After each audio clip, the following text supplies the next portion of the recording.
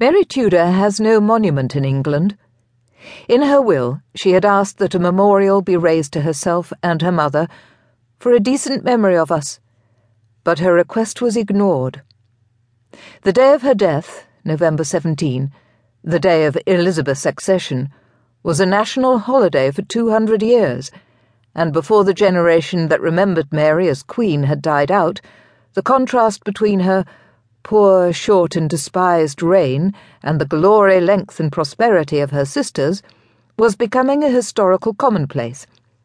Succeeding generations called her Bloody Mary and saw her reign through the pictures in Fox's Book of Martyrs, pictures of Protestant prisoners fettered with leg irons, being beaten by their Catholic tormentors, praying as they awaited execution, their faces already touched with the ecstatic vision of heaven.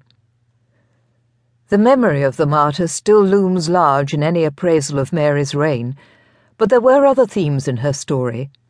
Mary was a survivor.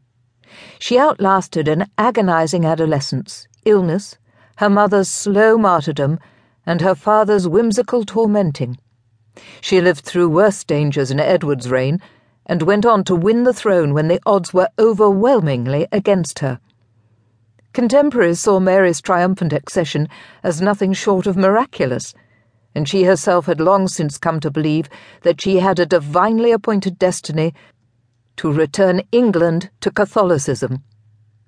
As Queen, she endured mounting conflicts between her political status and her sexual status, enforced subordination to an indifferent husband, and the shattering disappointment of a false pregnancy.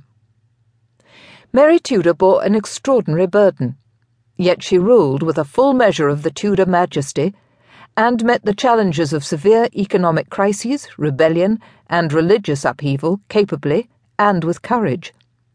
Her resiliency impressed itself on the men around her. In describing her character, several of them hit on the same metaphor.